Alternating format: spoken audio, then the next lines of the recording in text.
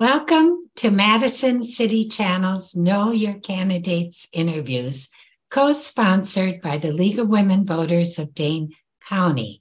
I'm your interviewer, Marilyn Townsend, and I would like to introduce Maxwell Laubenstein, who is running for Alder in District 4. Welcome, Maxwell.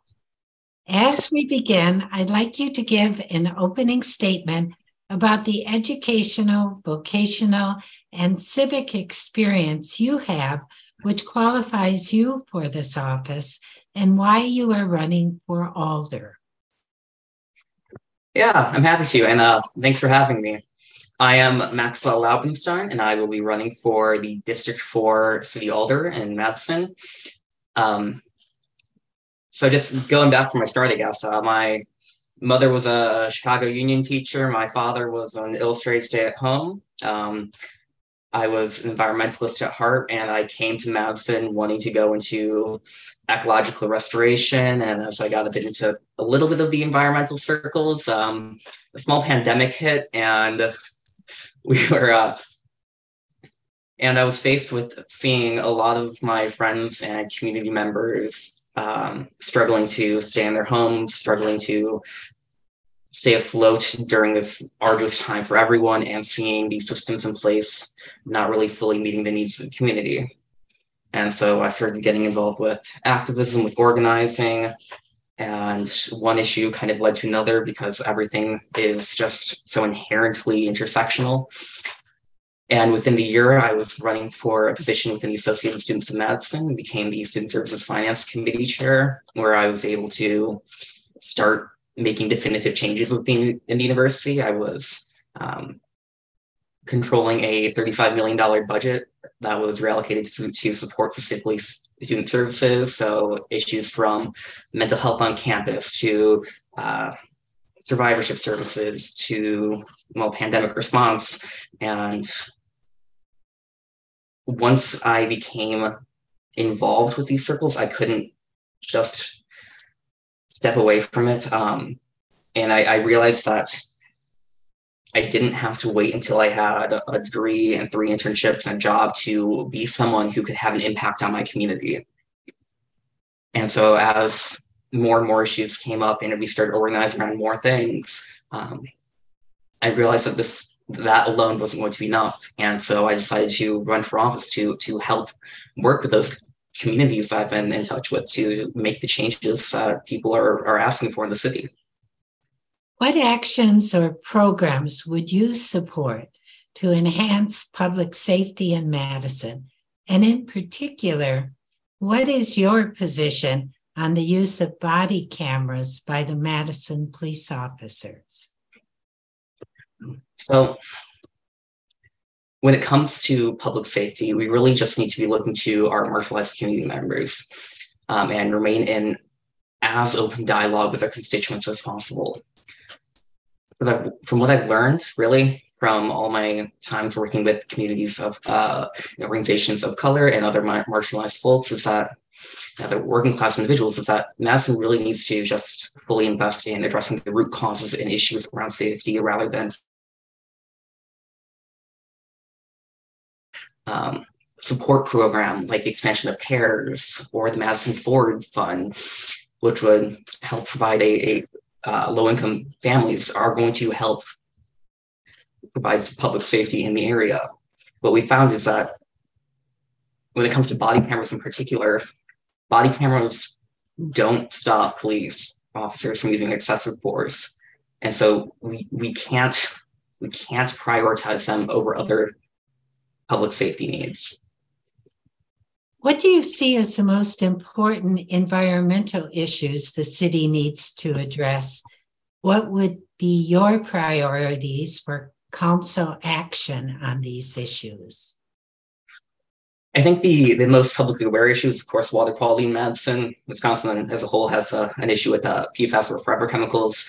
But in general, we could use an expansion in just our water management system. I'm studying to be a biological systems engineer, focusing specifically on interactions with organic systems and natural resources. I've studied water management systems and studied water processing. I have learned different programs and areas where we're lacking that we can invest in to further improve our system to provide better quality of water and other systems to our area. But I've also been studying, again, I said earlier I wanted to go eventually into ecological restoration, ecosystem restoration. It's our lakes in particular had significant degrees of pollution over the course of several decades. The high water retention time in those lakes has meant that there's still a significant recovery period before we have what is going to be considered clean water. I think most residents will say don't eat the fish. And our restoration projects, such as the Wetland Restoration Research Project in the Arboretum, and have been cut in the past by the city. And currently, what's going to be determined by the next election is the results of a proposed restoration project in the Voight Farms property in Southeast Madison. So the most direct actions coming from this election invest in the expansion of our water management systems to support the environmental restoration initiatives and to support Clean Lakes funds. What is your position on increasing the pay for alders? So there's a difficult dichotomy here. The issue with the current pay level is that we have alders who are struggling to work as an alder to adequately commit to their job and to pay rent and to pay for food and to pay for gas.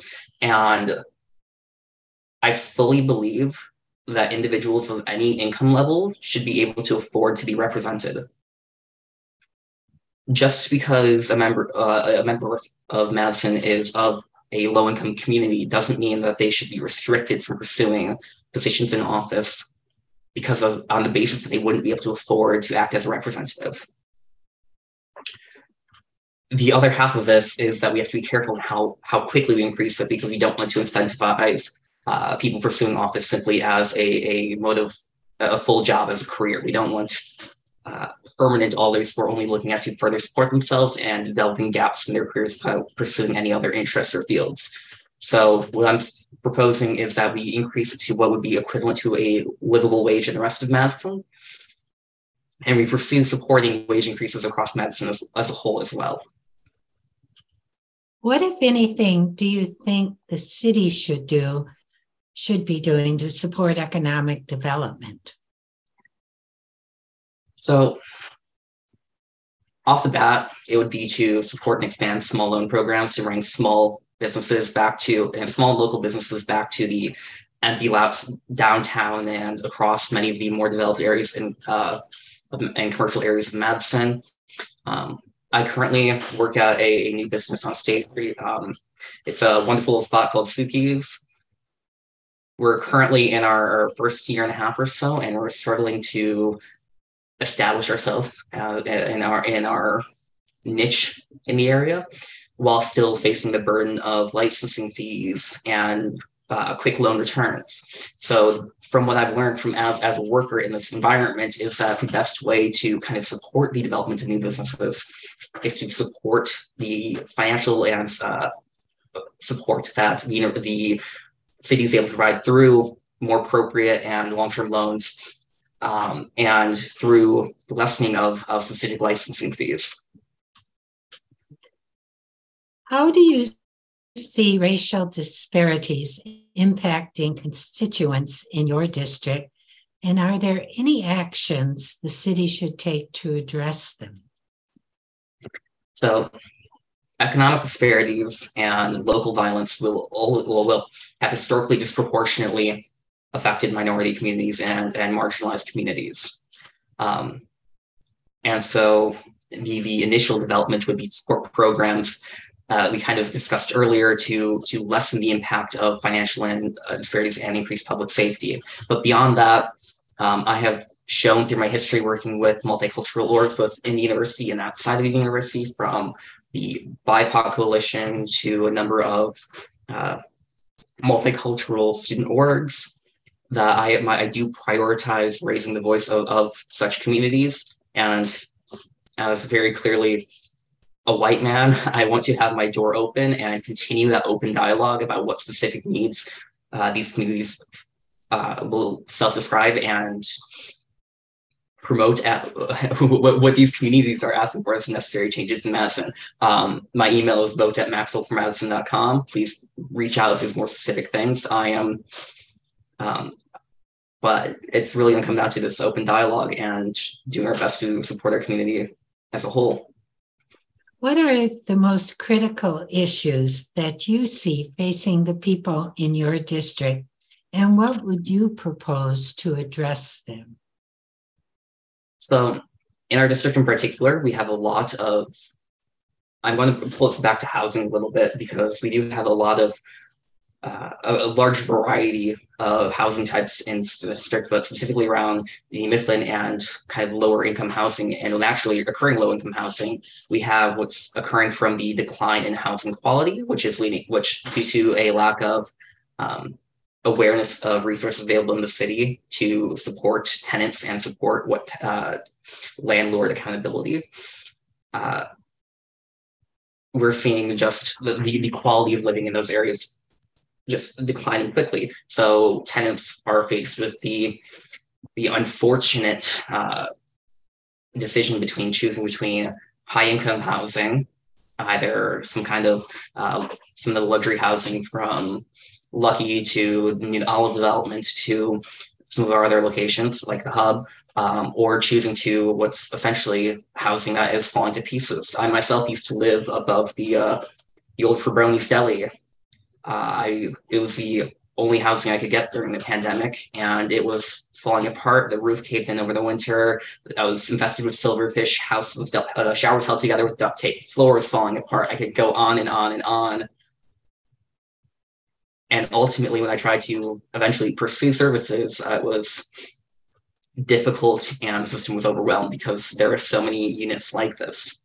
And we are lowering the reputation of our city by not doing more to support the quality and availability of housing. In district particularly, there's a new development on Bassett, which is currently in proposal. And I'm recommending that constituents come and speak at these development meetings, telling them that we need affordable public housing to provide spaces for our community. So we're a quickly growing city and we're not producing housing fast enough to support that growing population.